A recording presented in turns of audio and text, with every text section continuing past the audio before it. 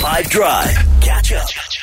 Yeah, there's a lot of football being played in the US at the moment. A lot of European teams are there for pre-season. America is also abuzz with Lionel Messi joining Inter Miami in the MLS.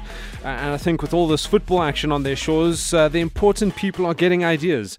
So the important people I'm speaking of are the 2026 World Cup organizers. They have apparently called European football chiefs to work out a way to bring competitive football matches to the USA with the FIFA World Cup 3 years away. That's of course going to be in Canada, USA and Mexico.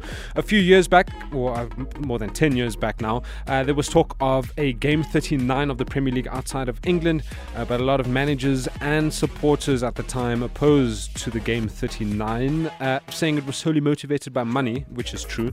UEFA President Alexander Seferin also recently hinted that a UEFA Champions League final could be played in the US one day. And the argument that Americans do have is they attract massive crowds to football matches. The Arsenal versus Man United game a few nights ago was attended by just over 82,000 people. There have also been 3 occasions where the attendance of a pre-season friendly were over 100,000. Real Madrid playing Man United back in 2014, 109,000. 2016, Chelsea Real Madrid, that was attended by nearly 106,000. And Liverpool playing Man United in 2018, just over 101,000 went to that game.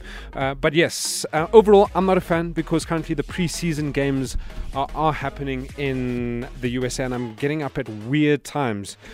But yeah, let me know what you think. And his name is Jude. That's what I have for you today. If this were a real bit of extra time, this is when the ref would blow the whistle because it's finished.